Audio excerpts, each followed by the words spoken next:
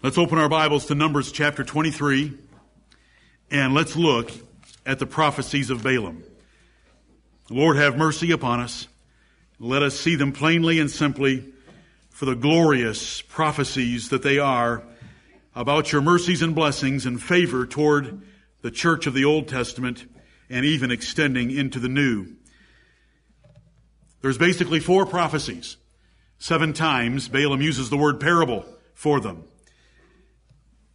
God first put a word in his mouth for prophecies 1 and 2, in which he sought that word by enchantments. Then when he realized that Jehovah wanted to bless Israel, he set his face toward the wilderness, as chapter 24 opens. He didn't seek to his enchantments, but the Holy Spirit came upon him, and he prophesied even more gloriously.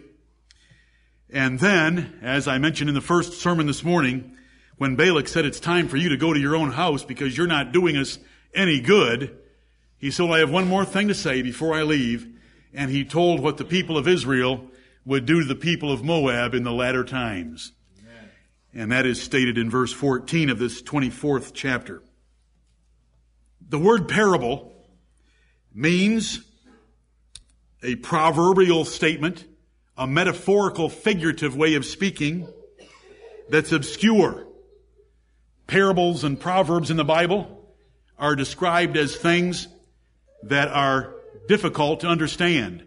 They're called the dark sayings of the wise in Proverbs chapter 1 and verse 6 and other places. Parables are difficult to understand. The disciples knew parables were difficult to understand because in Matthew chapter 13, they asked Jesus, why are you speaking to the crowds in parables?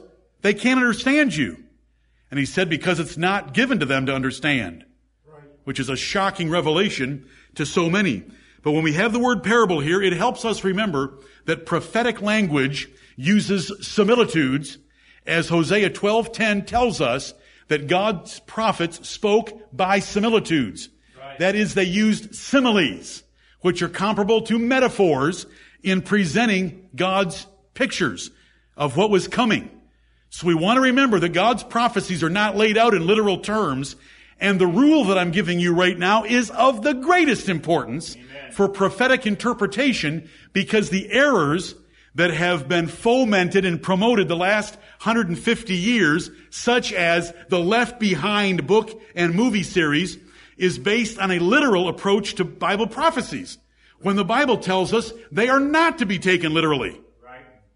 The first verse of Revelation chapter 1, it's the revelation of Jesus Christ which God gave unto him, and he sent and signified it by his servant John, by his angel to his servant John. To signify something means to present it in signs, not in literal language. So in the book of Revelation we find all these wild creatures and beasts and pits and chains and keys and hair like women and tails with the sting of a scorpion in them.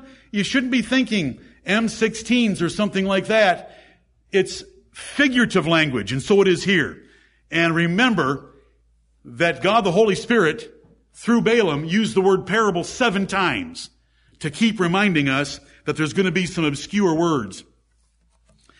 Any view of the future should see the Lord Jesus Christ and his kingdom fully victorious.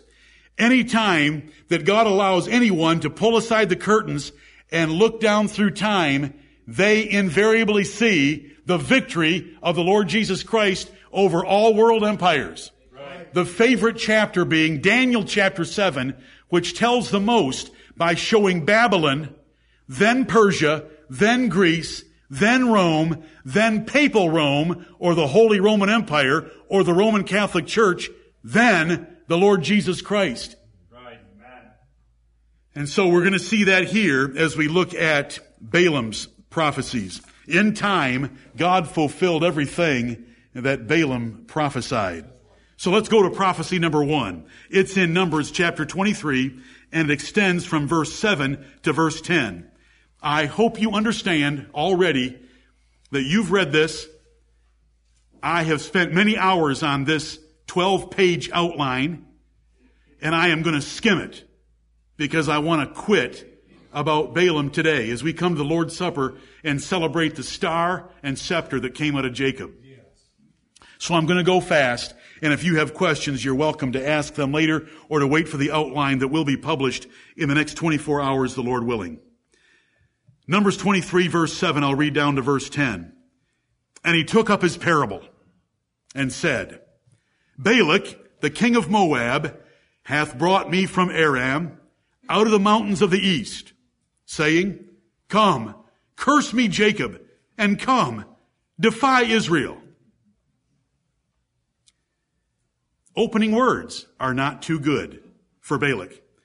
How shall I curse whom God hath not cursed? Or how shall I defy whom the Lord hath not defied? Right.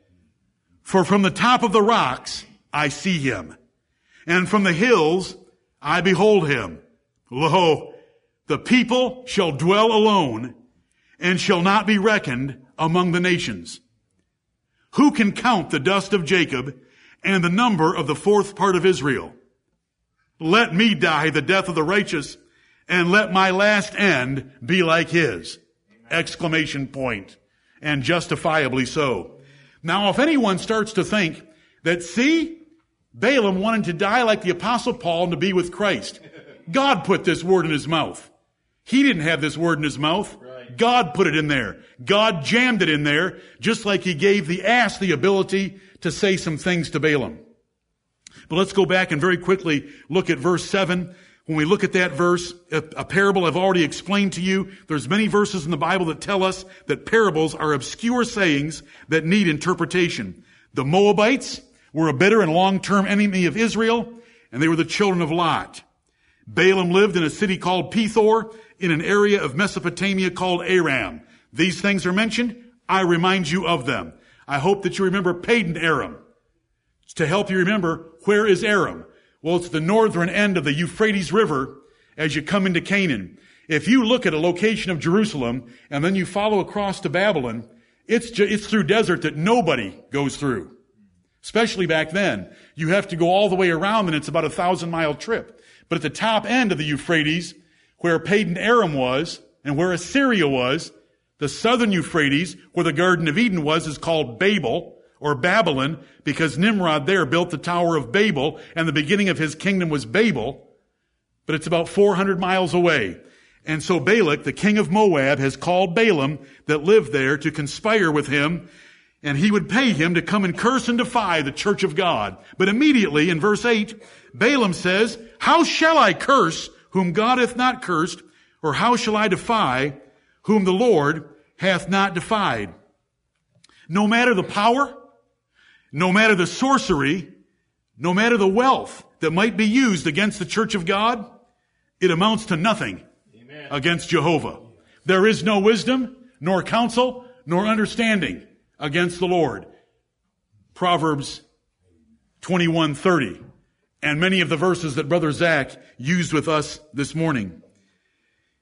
We may speak boldly about our safety from the devil himself, because Jesus Christ is on our side, and Jesus Christ has blessed us. And God has blessed us with all spiritual blessings in heavenly places in Christ, and we should always remember that, no matter what the devil or wicked men might do in the world. No matter the ability or power of a sorcerer, he cannot do anything against the will of God. Verse 9, For from the top of the rocks I see him, and from the hills I behold him. Now, how did he get into those rocks and hills? Balak. Balak took him up, up, and up. He went up and up in altitude until he had a view of the whole nation. You can read about it here in the context. Right. He could view the whole nation of Israel, so he's up there with a bird's eye view from some steep mountain, because they're in the plains. It told us in 22:1 that they were in the plains of Moab. It tells us that he had taken them up into the high places of Baal. So he's referencing that fact in the first part of verse 9, that he sees the nation of Israel, which is the church of God. And he says that this people shall dwell alone. Well, no, they always had neighbors. They always had strangers among them. So this is part of the parable. Right. This is obscure language. The people shall dwell alone and shall not be reckoned among the nations. Was Israel reckoned as a nation? Was Israel a nation like Egypt was a nation? Was Israel a nation like the Moabite nation? Was Israel a nation like the Philistines were a nation? Yes. However, there is no other nation like Israel. Like there's no other kingdom like the Church of Jesus Christ. That is what is intended by these parabolic words coming from the mouth of Balaam. The Bible tells us in numerous places that in Deuteronomy 4 is one of my favorites, verses 5 through 8. It says that the commandments that God gave Israel separated them from all other nations because no other nation had such wise and righteous laws as Israel did, and no other nation had God so close to them as Israel did. They dwelt alone. He's all by himself. We're speaking of Israel because their nation was so superior to any other nation. And that is what is intended by these words. In Psalm 147, verses 19 and 20, it tells us that only Jacob had the scriptures of God. He had not dealt so, what are the words? With any other nation. That's what's intended here by verse 9. You know, nations adore and crave united nations for confederate power, but not God's people. We don't need confederate power. We don't need an association, a convention, a denomination, a university, or any other conglomeration of churches.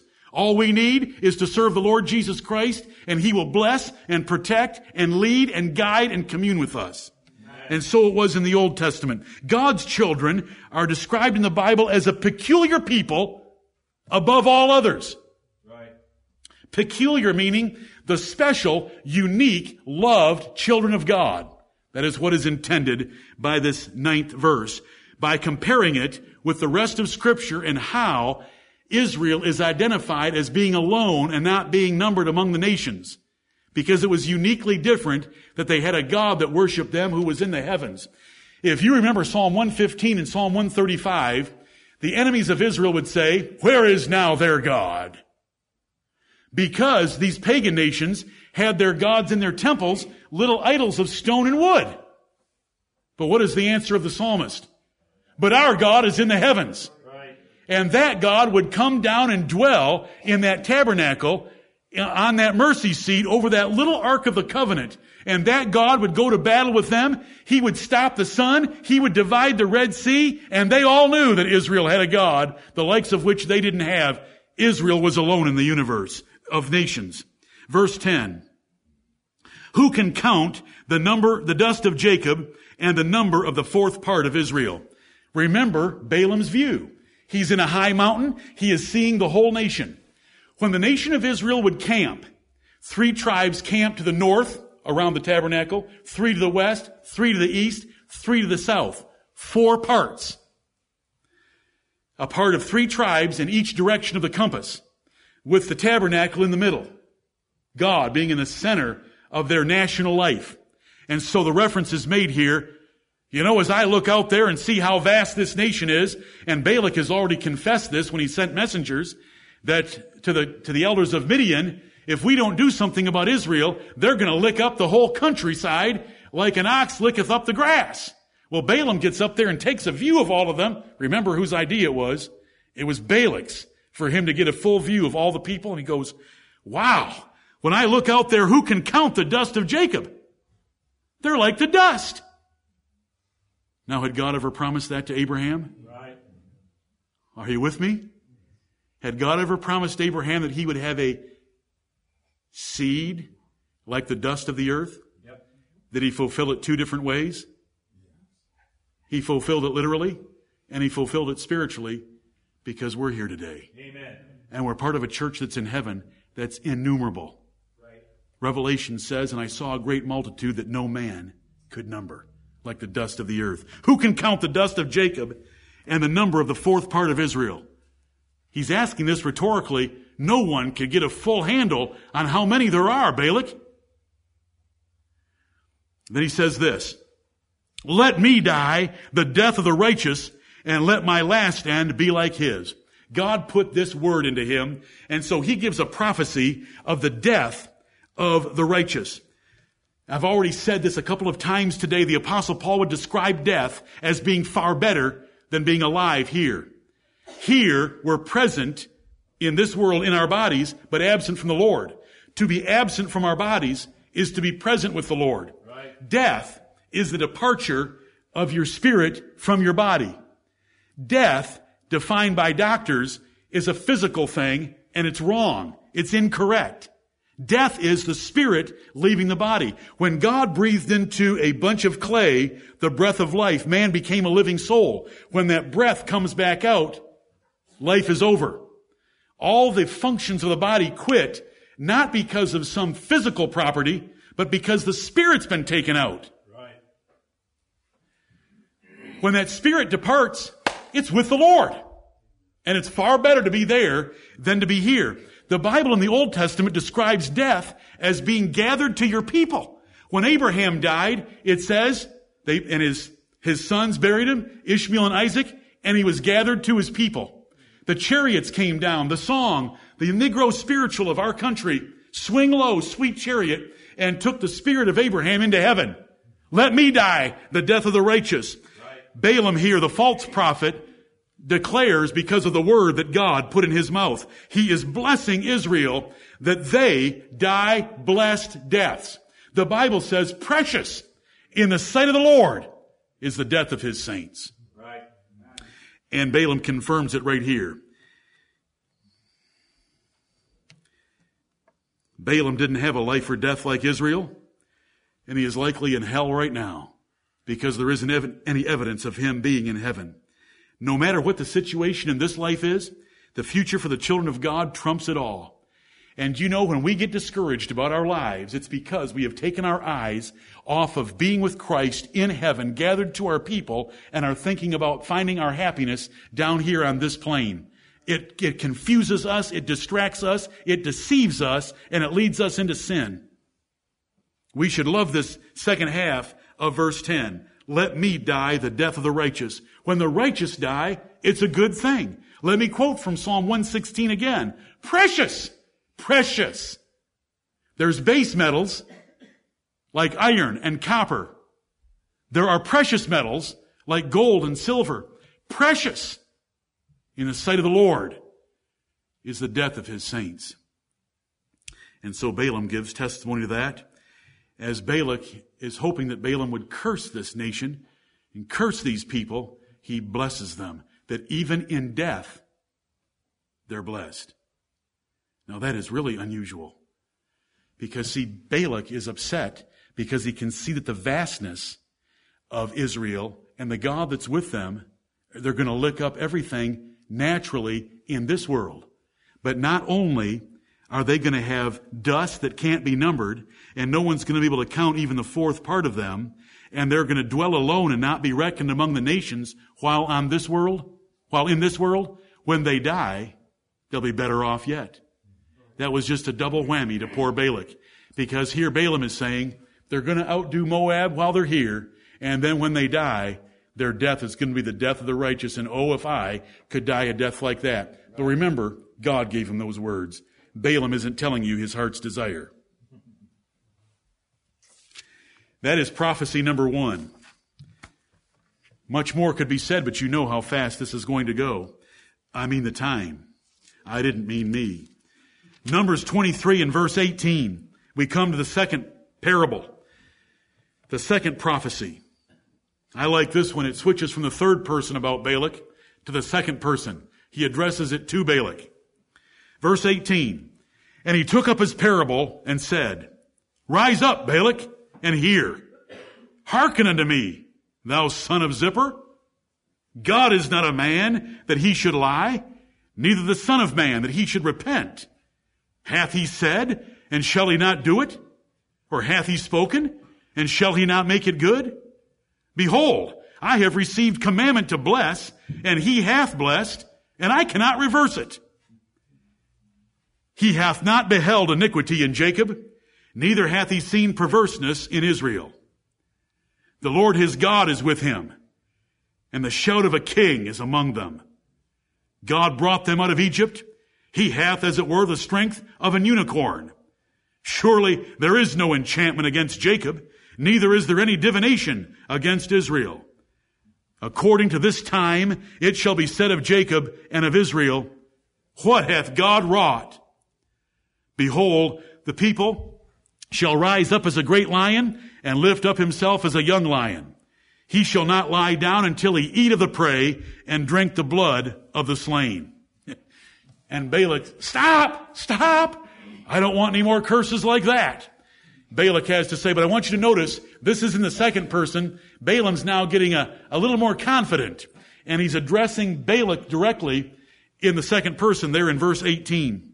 Verse 19. We often quote this verse as an attribute of God, that our God doesn't repent or change his mind. That's true, but I want you to notice where it falls and what it means. What is the sense of this verse right here? This is the second prophecy. Balak has said to Balaam, well, since you couldn't curse them in that first location, let's go to a second location, and maybe there you can curse me, these people. And so we have verses 19 and 20. They're there to tell Balak, just because we've changed location isn't going to change God. God doesn't change like that, Balak. You may change like that. Men may lie. Men may change their minds. Men may repent, but not God. So verse 19 says, God is not a man that he should lie. He wasn't lying the first time, because if he said something different this second time, that would make the first time a lie. In fact, it would make the second time a lie as well, because he's contradicting himself. God is not a man that he should lie, neither the Son of Man that he should repent. He doesn't change his mind. Hath he said, and shall he not do it? What I gave you in the first prophecy is going to come to pass, because God's going to do it. Or hath he spoken, and shall he not make it good? God had spoken in the first parable, and he was going to do it. Behold, Balaam is explaining, I have received commandment to bless. God commanded me with a word in my mouth to bless, and he hath blessed. First parable. And I cannot reverse it. This new location and new situation that you've put me in, and 7 new bullocks and 7 new rams on 7 new altars, isn't going to change a thing. That's why those 2 verses are there.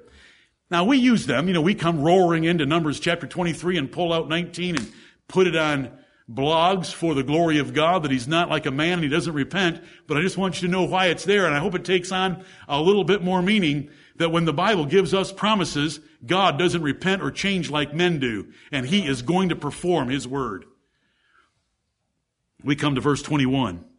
He hath not beheld iniquity in Jacob, neither hath he seen perverseness in Israel. Okay, this is a parable. This is prophetic speech. Did God hold Israel accountable for their sins?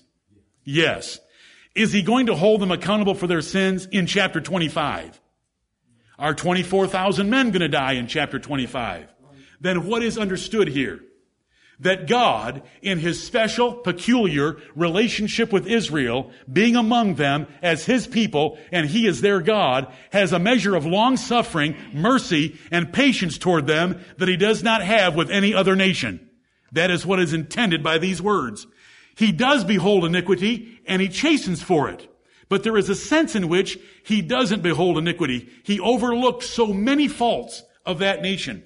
When you read the book of Judges, they obey, they disobey. They obey, they disobey. They backslide again. Psalm 106 says, many times they departed from the Lord. Many times he forgave them, because they were his people. And he showed them special affection and attention, though there were so many sins, even in the family of Jacob. Remember the 12 sons of Jacob and the sins that Jacob could list about them on his deathbed? God drove out the nations of Canaan for sins that Israel would later commit themselves. When God punished Israel and sent them into Babylon, he brought them back. He says in Malachi chapter 1, let Edom try to rebuild after Nebuchadnezzar took them captive. I can't turn there, I don't have the time. Right. Malachi chapter 1 says, God loved Jacob, meaning Israel. God hated Esau or Edom, meaning the Edomites. Israel had been brought back to rebuild their city, their nation, their temple. But he said, let Edom try to rebuild. I'll tear it down again. This is the difference that God made. Right. He is patient and long-suffering with his people. He put it up with all that polygamy. He forgave David so quickly with David's aggravated murder and adultery. And you can go through the pages of Scripture and you see things. Why in the world did he bless Samson at the end of his life to get out of his misery and to kill more Philistines in his death than he did during his entire military career? Because God is merciful, long-suffering, and patient with his people, and it should comfort us. This is the church of God. When we are walking with God, when we are walking in the light as he is in the light, what does the Bible tell us? The blood of his Son, Jesus Christ, cleanseth us from all sin. Amen. And so Balaam is just declaring this fact about the nation of Israel, that God doesn't behold the iniquity in Jacob or the perverseness in Israel the same way that he beholds it and holds accountable the people of other nations. The Lord, his God, is with him. This is God's place of worship. He overlooked a great deal to keep up his temple and to keep his presence there among his people. The Lord, his God, is with him. The him that ends that clause is Jacob or Israel, spoken with a singular male pronoun. The Lord, Jehovah God, is with Israel. And the shout of a king is among them. You know, God is betrothed to his people. I believe that in my absence, or sometime recently, a young man in the church wanted to share with you, I believe this happened, that in Ezekiel chapter 16 and verse 60, there's a word nevertheless that's very meaningful. Do you remember Ezekiel 16 is the little baby girl thrown out in a field to her loathing? God came by and it was the time of love and he said, live. I know that Eric used it in his particular point about vital salvation in the 5 phases. Then there's about 45 verses that run between verse 15 and 59 that describe this little girl growing up and becoming a woman and becoming a very whorish woman. A ridiculously extreme whorish woman. She opened her feet to everyone that passed by. And the Bible goes into great detail, graphic detail, because that's the way God deals with these kind of issues about the fornication and adultery of his church in the picture of this woman. But verse 60 comes up and says, nevertheless, I have a covenant with that woman. I'm betrothed to her. She's my wife. I will take her back. The other nations of the earth? Are you kidding? He wasn't married to them. And brethren, he's married to us right now. Doesn't the New Testament teach us that? That we are the bride of Christ? And so we understand that the Lord his God is with him. Jehovah God was worshipped right there in that tabernacle in the temple, and the shout of a king is among them. The people could worship God, and the earth would echo when they worshiped. When Solomon had 120 trumpeters. When those 120 trumpeters, David said, or the descriptions are made of that 120 in the book of Kings after David with one sound. 120 trumpets with one sound is a pretty impressive sound. Yes. And the singers would sing with one voice, and the praise would go up to God. The shout of a king is among them. You know, when a king comes out of his palace, comes out of his castle, it's taken through the streets, the people line the streets, they come together like no other time, and they shout, God save the king, or some other exclamation of their reverence and their appreciation for their king. Well, Israel did that often with trumpets announcing the beginning of weeks, trumpets announcing the beginning of months, feast weeks, feast days, Sabbath days, and the people would sing and shout at God's goodness. David would be dancing with all his might because they had a king among them, and it was the Lord himself. Verse 22, God brought them out of Egypt. Balak, I need to remind you of something. You're just this little tiny postage stamp nation of Moab. Egypt hardly knows that you exist. But Israel was once in Egypt, and God brought them out of Egypt. He didn't even have to say how or what happened to Egypt, because Balak knew full well. This was only 40 years after the Exodus out of Egypt. God brought them out of Egypt. If God brought them out of Egypt, you and the Midianites are not even going to slow them down. You're not even going to be a speed bump, Balak. He hath, as it were, the strength of an unicorn. The he is not God, but Israel, with God's blessing upon Israel. Because this male singular pronoun that we've been following down through here, sometimes it's God, sometimes it's Israel. Here, it's the singular for Israel. He hath, as it were, the strength of an unicorn. Have you read very much about an 8,000-pound rhinoceros? Or a 6,000-pound rhinoceros with one giant horn coming out of his nose that's constructed like no other horn in the world? Impressive unicorn. It could very well be the rhinoceros. It could very well be a metaphorical figure, and we don't even need to know what it is, except to understand that it must be very powerful and very strong, and nothing can stop it, because that's the point of the parable. He came out of Egypt, and he hath, as it were, the strength of an unicorn. He's already taken down the Amorites in the chapters before 22. Sihon and Bashan, kings of the Amorites. He's already taken them down. He's taken Egypt down. You're not going to be any problem for him. And it doesn't really matter that the Midianites have joined you. He hath the strength of an unicorn. And so he's going to push his way right into Canaan and trample everyone there. Verse 23, in light of that fact, that God is with him, that God doesn't behold iniquity in him, that God's merciful and long-suffering to these people, that he's got the strength of a unicorn, that God has shown deliverance already by bringing them out of Egypt, surely, there is no enchantment against Jacob. It doesn't matter what I do. I can't overthrow this God and his good, noble, kind, loving, blessing purposes toward Israel. There is no enchantment against Jacob. Neither is there any divination against Israel. You can mark your calendar, Balak. From this time, it shall be said of Jacob and of Israel, what hath God wrought? From this time. Do you know what happened immediately after this? They sent 1,000 per tribe and destroyed Midian. They crossed the Jordan River with God stacking the waters up from a flowing river, just piling and backing up through the Jordan. And they walked across on dry ground. When they got across, the first city they met was Jericho. What did they do? They marched around the city for 6 days once, and on the seventh day they marched around it 7 times, and the walls fell down flat. What hath God wrought?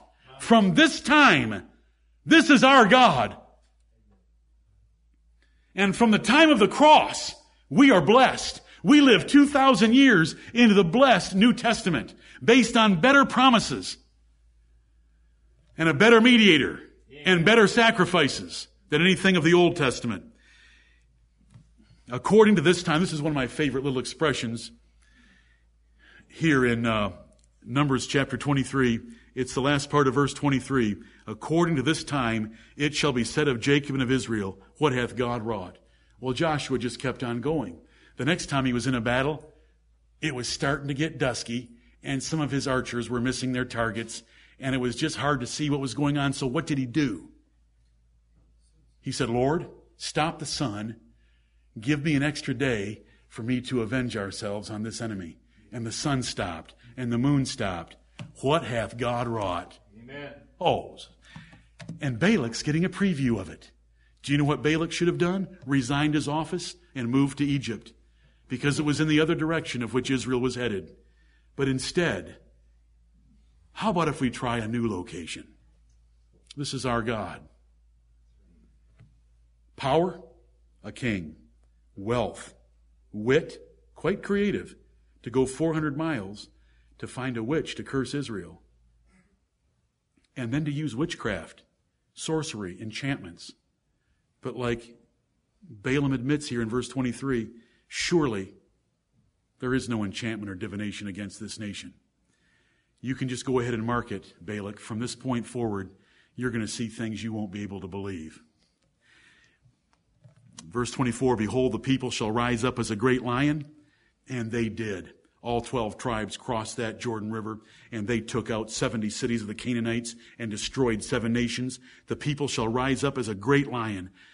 You know, I wish I could just hit a button here from a computer and spend 5 minutes with you about lions, just because God wants you to compare his church to a lion.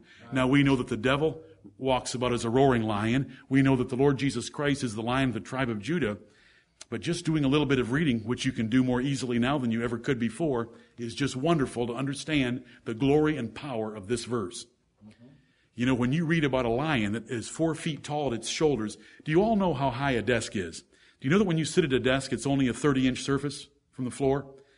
Do you know how much higher 48 inches is? And that's the shoulder of the lion.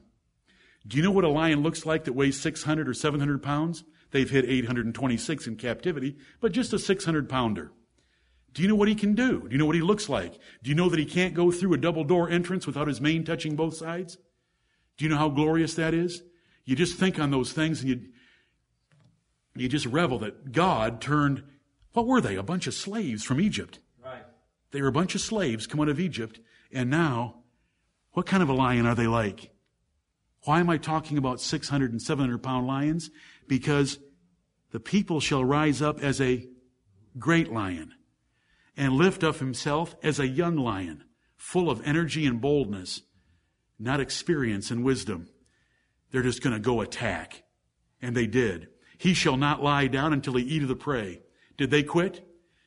Do you remember the rule? 10.5 tribes inhabited the west side of Jordan. 2.5 inhabited the east side of Jordan. The 2.5 tribes that were on the east side of Jordan had to leave their families there and come across Jordan and continue with their brothers from the other tribes until they had finished it. He shall not lie down. They will not rest or go back to their homes and sit in their front yard on a rocking chair or sit under their fig tree, which is the Bible description of having the good life at home, until he eat of the prey and drink the blood of the slain. Balak, that's what's going to happen. So Balak says, let's try another location. Even though Balaam has said there is no enchantment, there's no divination against these people, so we come to prophecy number 3, chapter 24, verse 3. And he took up his parable and said, Balaam the son of Beor hath said, and the man whose eyes are open hath said, he hath said, which heard the words of God, which saw the vision of the Almighty, falling into a trance, but having his eyes open. This is a description that is very similar to the description he's going to have for his 4th prophecy. He's explaining that no longer was a word put in my mouth.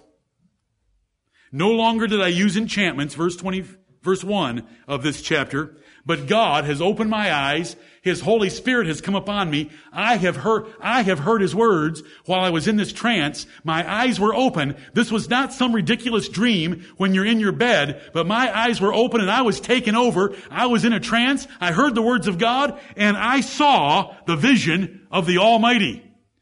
Now that isn't very comforting when you're worshiping gods and someone else says that I saw a vision of the Almighty, meaning the mightiest God. And here's what Balaam had to say, verse 5. How goodly are thy tents, O Jacob, and thy tabernacles, O Israel! Exclamation point. Right. What a great family life. What a great living in the nation of Israel. How goodly are thy tents. Spacious tents. Furnished tents. Safe tents.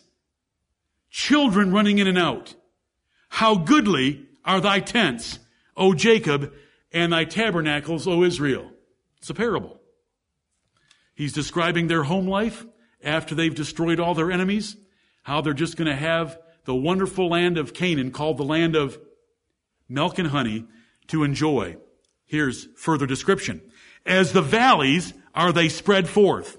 A valley is a place where water runs and you have far more prosperous agriculture than on a mountain. And so as valleys, extended valleys filled with good moisture, bearing much fruit, the nation of Israel and all their tents and tabernacles look like that. As gardens by the riverside. Balaam would have known about gardens planted near the river Euphrates. And so he had known that a water supply that's abundant results in great fruitfulness, and so Israel was going to have great fruitfulness.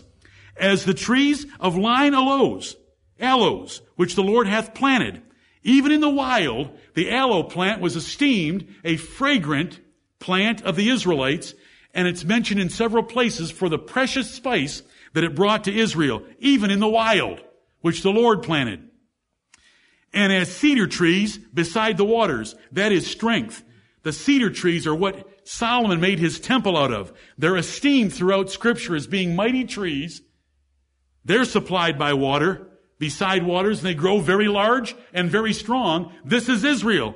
Israel, Balak, when I look at Israel and I see their tents and I see their family life and I see their home life, I see it as being very prosperous and being very fruitful and being very fragrant and being very strong. Now watch. He shall pour the water out of his buckets, and his seed shall be in many waters.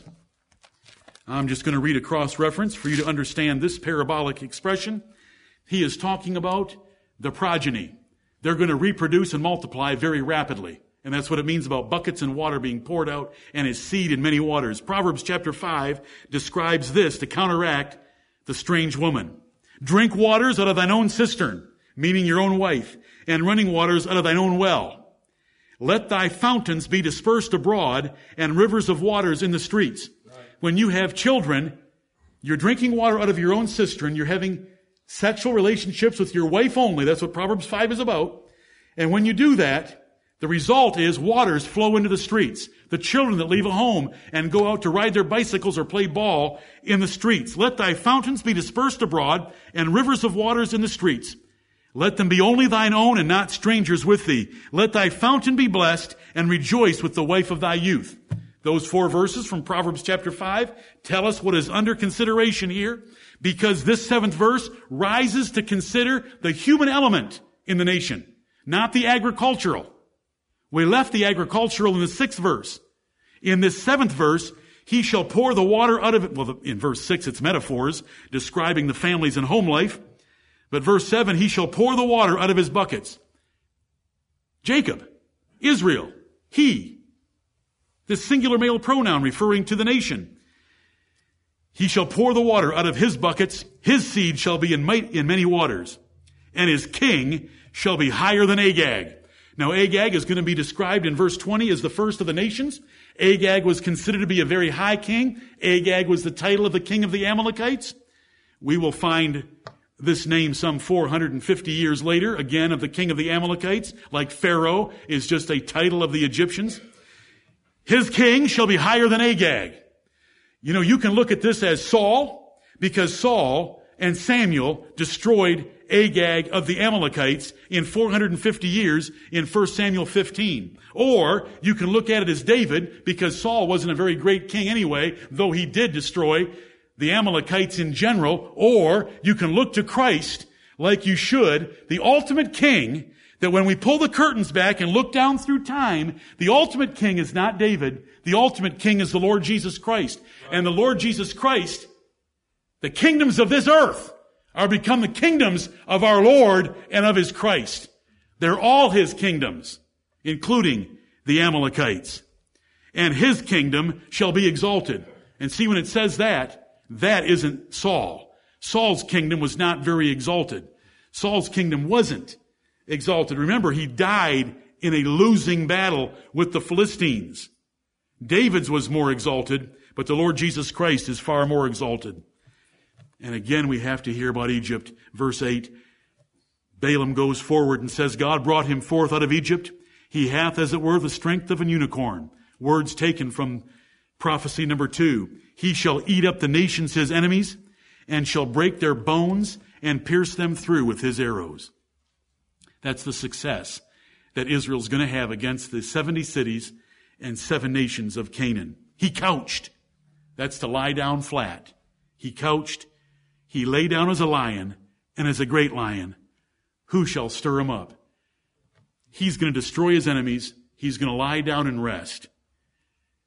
Blessed is he that blesseth thee, and cursed is he that curseth thee. Balaam speaks about the people of God, so that it extends not just to these blessings upon Israel, but blessings on those who bless Israel and help them. And here you are, Balak. You're trying to curse Israel. Guess what's going to happen to you? you are cursed for cursing Israel and trying to curse Israel. And so we have prophecy number 3. His king shall be higher than Agag. Now we know a king that fulfills that better than any other king. Amen. And when you're in the Old Testament, you have got to see David, and you've got to see through David, because Jesus himself is called David, for us to understand that the ultimate fulfillment of a king or a kingdom that's exalted was not just David's, though God did exalt his kingdom over the Moabites, the Edomites, the Syrians, and others. But Jesus Christ has taken all the kingdoms of the earth. And right now he's ruling them and reigning over them with a rod of iron. That's why there is no world empire for the last 2,000 years. And that's why when you look at a geopolitical globe of the earth, there are hundreds of nations, because they've been dashed in pieces by the Lord Jesus Christ, who's a king far higher than Agag, and his kingdom exalted. Well, Balaam is told to quit. Stop, Balak says, and go home. You've lost your reward. But Balaam says, I need to tell you what these people are going to do to your people in the latter times. Verse 15, and he took up his parable and said, Balaam the son of Beor hath said, and the man whose eyes are open hath said, he hath said, which heard the words of God and knew the knowledge of the Most High. That's new.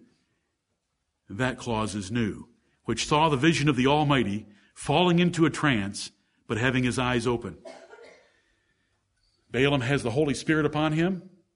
He has heard the words of God. He knew the knowledge of the Most High, which is our Lord, Jehovah. And he saw the vision of the Almighty in a trance with his eyes open. God just came upon him, overpowered him, and gave him this revelation. I shall see him, but not now. I shall behold him, but not nigh. Did anyone else in the Bible say something like this? I know that my Redeemer liveth, amen, and that in the latter days he shall stand upon the earth. And though after my skin worms destroy this body, yet in my flesh shall I see God. Amen. Balaam is seeing the resurrection of the dead. Remember, all dead bodies are going to be raised from the ground. Not just the bodies of the righteous, but the bodies of the wicked as well. John 5:28 and 29 tells us that. Acts 24 and verse 17, there shall be a resurrection coming of the righteous and the wicked, the just and the unjust. They're all going to get their bodies back. The righteous will have their bodies glorified and they'll spend eternity in heaven. The wicked will have their bodies united to their spirits and spend it in the lake of fire. I shall see him, but not now. I shall behold him, but not nigh. This is similar to Job's prophecies. Balaam knew that there was a future day of the Lord Jesus Christ, the blessed and only potentate, the King of kings and Lord of lords, this king that is higher than Agag, being the king of a kingdom that shall be exalted, but he couldn't see him now. I shall see him, but not now. I shall behold him. Now this shouldn't surprise us. He has already prophesied, oh, let me die the death of the righteous. He has great spiritual understanding when God overpowers him and gives him these parables to speak. Philippians chapter 2 tells us that the Lord Jesus Christ is highly exalted and God hath given him a name which is above every name, that at the name of Jesus every knee should bow and every tongue should confess, and every eye will see the glory of the Lord Jesus Christ, including Balaam. I shall see him, but not now. It doesn't say anything about him wanting to see him. It doesn't say anything about him rejoicing that he's going to see him. This is not like John chapter 8 and verse 56 where Jesus said of Abraham, Abraham rejoiced to see my day. Right. There's no joy here. This is just stating a fact. I shall see him. All the wicked are going to be humbled to the ground before the Lord Jesus Christ in the great day of judgment with their resurrected bodies. I shall see him, but not now. I shall behold him, but not nigh. There shall come a star out of Jacob. Who is the bright and morning star? The Lord Jesus Christ. And a scepter shall rise out of Israel. Who sits and reigns with a rod of iron right now? His scepter. The scepter of his kingdom is righteousness. Hebrews chapter 1, Psalm 45. The Lord Jesus Christ. And shall smite the corners of Moab, and destroy all the children of Sheth. The Lord Jesus Christ has taken all the kingdoms of the world, and He's going to deliver them all up to God, and He's taken them by His gospel. When we go over to Acts chapter 15, and the apostle James describes the conversion of Gentiles as the fulfillment of Amos chapter 9, that's the kingdom of the Edomites being taken and possessed by the gospel, where men have fallen on their faces before the Lord Jesus Christ and worshiped Him actively. David smote the Moabites. Oh, yes, indeed. That was 450 or 500 years after this particular prophecy. But the Lord Jesus Christ has also smitten all the kingdoms and nations of this earth and ruling over them and dashing them in pieces like a potter's vessel is dashed in pieces according to His testimony. And the gospel has gone into all the world. There was just this little tiny nation of Israel that the Bible says in Deuteronomy 7 was the smallest of all nations. But Jesus Christ pronounced a prophecy in Matthew chapter 16 that upon this rock I will build my church, meaning the testimony that Jesus Christ is the Son of God, and the gates of hell shall not prevail against it. The devil was bound up from deceiving the nations like he once did, and the gospel went into the four corners of the earth, and men of all nations, Moab, and all the sons of Sheth, referring to Seth, referring to the line of Adam that survived the flood, because no one else did, Jesus reigns over all. Praise the Lord. The star and scepter coming out of Jacob and Israel. Verse 18, and Edom shall be a possession. Esau and his descendants, Jacob, will take possession of their kingdom. Seir also shall be a possession for his enemies. Seir was an important place in Edom. And Israel shall do valiantly.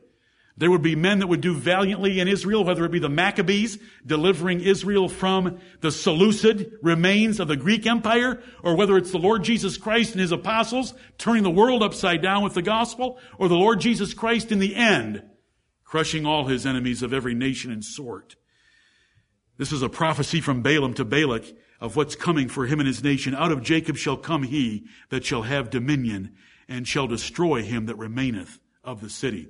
They had a great city. It is mentioned in Psalm 60 and verse 9. And it sounds like this over there. Psalm 60.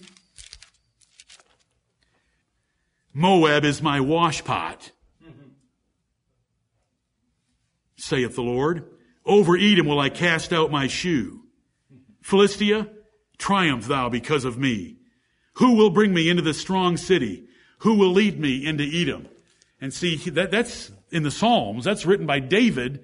That's 500 years after this prophecy where God gave Balaam the future vision of Edom and its great city Seir, and Israel shall do valiantly, and out of Jacob shall come he that shall have dominion. And that was certainly David in a limited sense, but it's in a far greater sense, the Lord Jesus Christ, and He shall destroy him that remaineth in the city. There are no enemies that will not be put under the feet of the Lord Jesus Christ. The last enemy that shall be put under His feet is death itself. That's 4 parables in quick succession, 5, 6, and 7. Verse 20.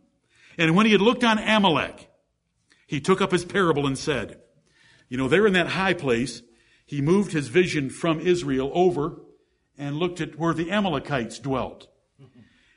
And when he looked on Amalek, he took up his parable and said, Amalek was the first of the nations. The first of the desert nations in the immediate area surrounding Israel. Because when you go back and you look, the nations began and the kingdoms of nations began in Mesopotamia with Babel. But this is speaking about the area that Israel was going to dominate. Amalek was the first of the nations. But the latter end shall be that he perish forever. That's the prophecy. So simple, so short. Israel is going to overthrow and destroy Amalek, which they did with Saul and Samuel, then with David, and Hezekiah made the last of them. All recorded in your Bibles. Verse 21. And he looked on the Kenites and took up his parable and said, Strong is thy dwelling place, and thou puttest thy nest in a rock. It reminds me of the conies of Proverbs chapter 30. that say they make their nest in the rock and protect themselves that way. Well, this particular group, a warlike tribe of Midianites that were in the area called Kenites, and some came out of the Kenites like Jael, whose husband was a Kenite, and we can read about them. Nevertheless, they thought that they could be protected by making their houses way up in these mountains on the east side of the Jordan River. But here's what Balaam has to say about them in verse 22. Nevertheless, the Kenite shall be wasted until Asher shall carry thee away captive. You think that you're safe in those mountains? You're going to be wasted until you're a weaker and weaker and weaker nation. Then Assyria is going to come along and haul you off and displace you in other nations of the world. Verse 23. And here's his last, seventh parable. And he took up his parable and said, Alas, who shall live when God doeth this? Exclamation point. Right. Well, what does this seventh parable have to say? Alas, who shall live when God doeth this? Who can survive a God that is going to turn empires upside down? Right. One verse. Verse 24. Ships shall come from the coast of Chittim. If you study the word Chittim and the location of Chittim, it was specifically in the beginning, Cyprus. But then God gave it a meaning to extend to all the islands and the coasts of the Mediterranean Sea that extended west that Israel did not know anything about in their early days. In the book of Maccabees, it is applied specifically to Greece and Macedonia, the coasts of Chittim. In Daniel chapter 11, verses 29 and 30, the ships of Chittim carried the Roman ambassadors that confronted Antiochus Epiphanes at Alexandria, Egypt, and drew a circle in the sand around him and said, you will surrender before you step out of that circle. And he surrendered. This is all in Daniel chapter 11. Because that ambassador from Rome intimidated him because he knew the Romans could defeat him.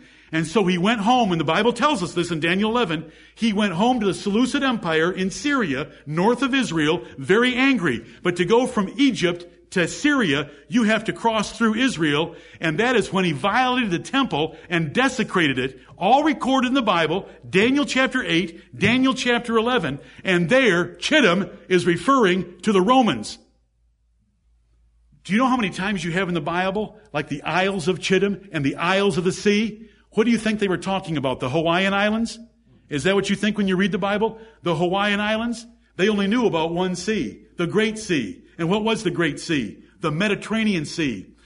Israel is at the eastern end of the Mediterranean Sea. They did not know what lied greatly to the west because it wasn't developed yet. Those goat herders from Macedonia weren't the great Greek Empire yet. First there was Assyria, then there was Babylon, then there was Persia, then there was Greece and the Macedonian.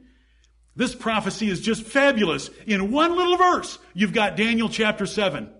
Daniel chapter 7 has those four beasts, the last beast being the Roman Empire. He's got 10 horns growing out of his head because the Roman Empire degenerated into the 10 nations of Europe. And then a little horn came up, which was the papacy of Rome. And then the next king is the Lord Jesus Christ.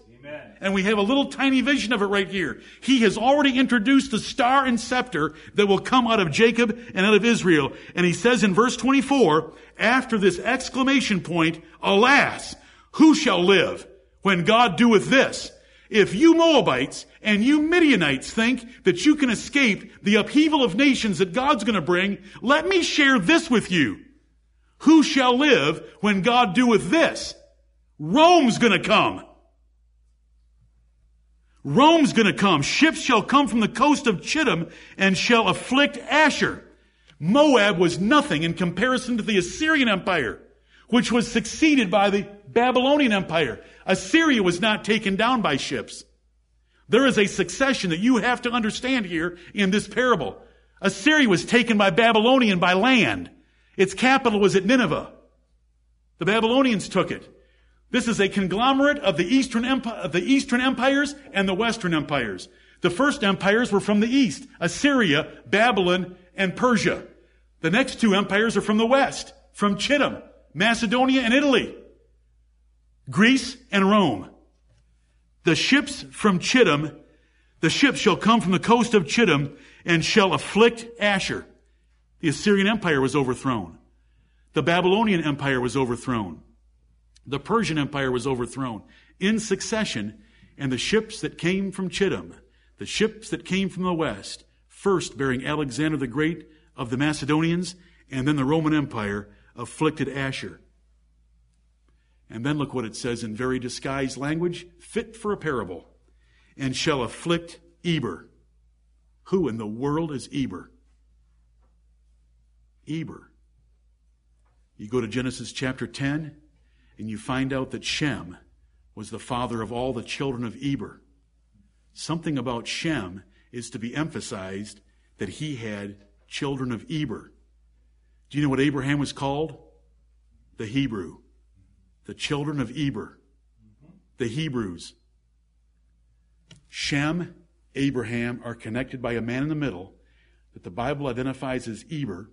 Shem is made important by the fact that all the descendants of Eber are his children, and Abraham is called Abraham the Hebrew from this Eber. And here we have Eber. Did the Romans have anything to do with the children of Eber? Did they destroy the city of Jerusalem in 70 A.D.? See, this wasn't Alexander the Great. Alexander the Great favored Israel and didn't touch them. This is the Romans. Ships from Chittim. But notice what it says next. He also shall perish forever. Who's he? The Romans. Oh, Lord! Balaam, the Lord pulled back the curtain. I heard the words of the Lord. I had the knowledge of the Most High. I had a vision of the Almighty. And when he looked down through time, he saw a king greater than Agag, a kingdom that was exalted. He saw a star and a scepter come out of Jacob and out of Israel. And that extended so far into the future that he has an empire coming from the west, the Macedonians and the Romans, to overthrow the Assyrian Empire that was still hundreds of years away of even coming into existence as an empire. But then he shall be destroyed. And do you know what the Bible says? Do you remember from Daniel chapter 2? And I close here. Please, last week was short. Do you remember Daniel chapter 2? A great image, a gold head, Babylon, silver shoulders, Medes and Persians, brass, Greeks, iron legs and feet mixed with clay. Was there something else that appeared? A stone cut out without hands that grew until it filled the earth. How many kingdoms does it leave out when it fills the earth? None. And it smote that image in the feet, and it all collapsed, and was driven like chaff by the wind into the four corners of the earth. When Jesus Christ hit that image in its feet, all the others are still looked at as existing in a succession that was represented by Rome at that time. And you know what Daniel 2:44 says, don't you? In the days of these kings shall the God of heaven set up a kingdom. Amen. And we find in the 15th year of Tiberius Caesar, John the Baptist came preaching the message about the Lord Jesus Christ. My brethren, there is a king on earth, and the kingdoms of this world are his kingdoms. Amen. And the kings of this world that have understanding tremble before this king. And the kings of this world that don't have understanding, he takes them and mocks them in derision. Psalm 2. Ships shall come from the coast of Chittim, and shall afflict Asher, and shall afflict Eber, and he also shall perish forever. The Roman Empire, pagan and papal, overthrown by the Lord Jesus Christ, who lives forever, the star and scepter of Israel. Since that didn't work, all those blessings upon Israel, Balaam wanted his paycheck, so he did what I taught to you this morning. He told Balak, get your women to come and offer sex for the Israelite men to worship with them and go to their church, and God will be angry, and he will punish Israel. And he did. 24,000 were killed, but one man stood up. His name was Phinehas, and he stopped the plague. So the nation went on into Canaan and did everything that God said they were going to do. May God bless the preaching of his word. Amen.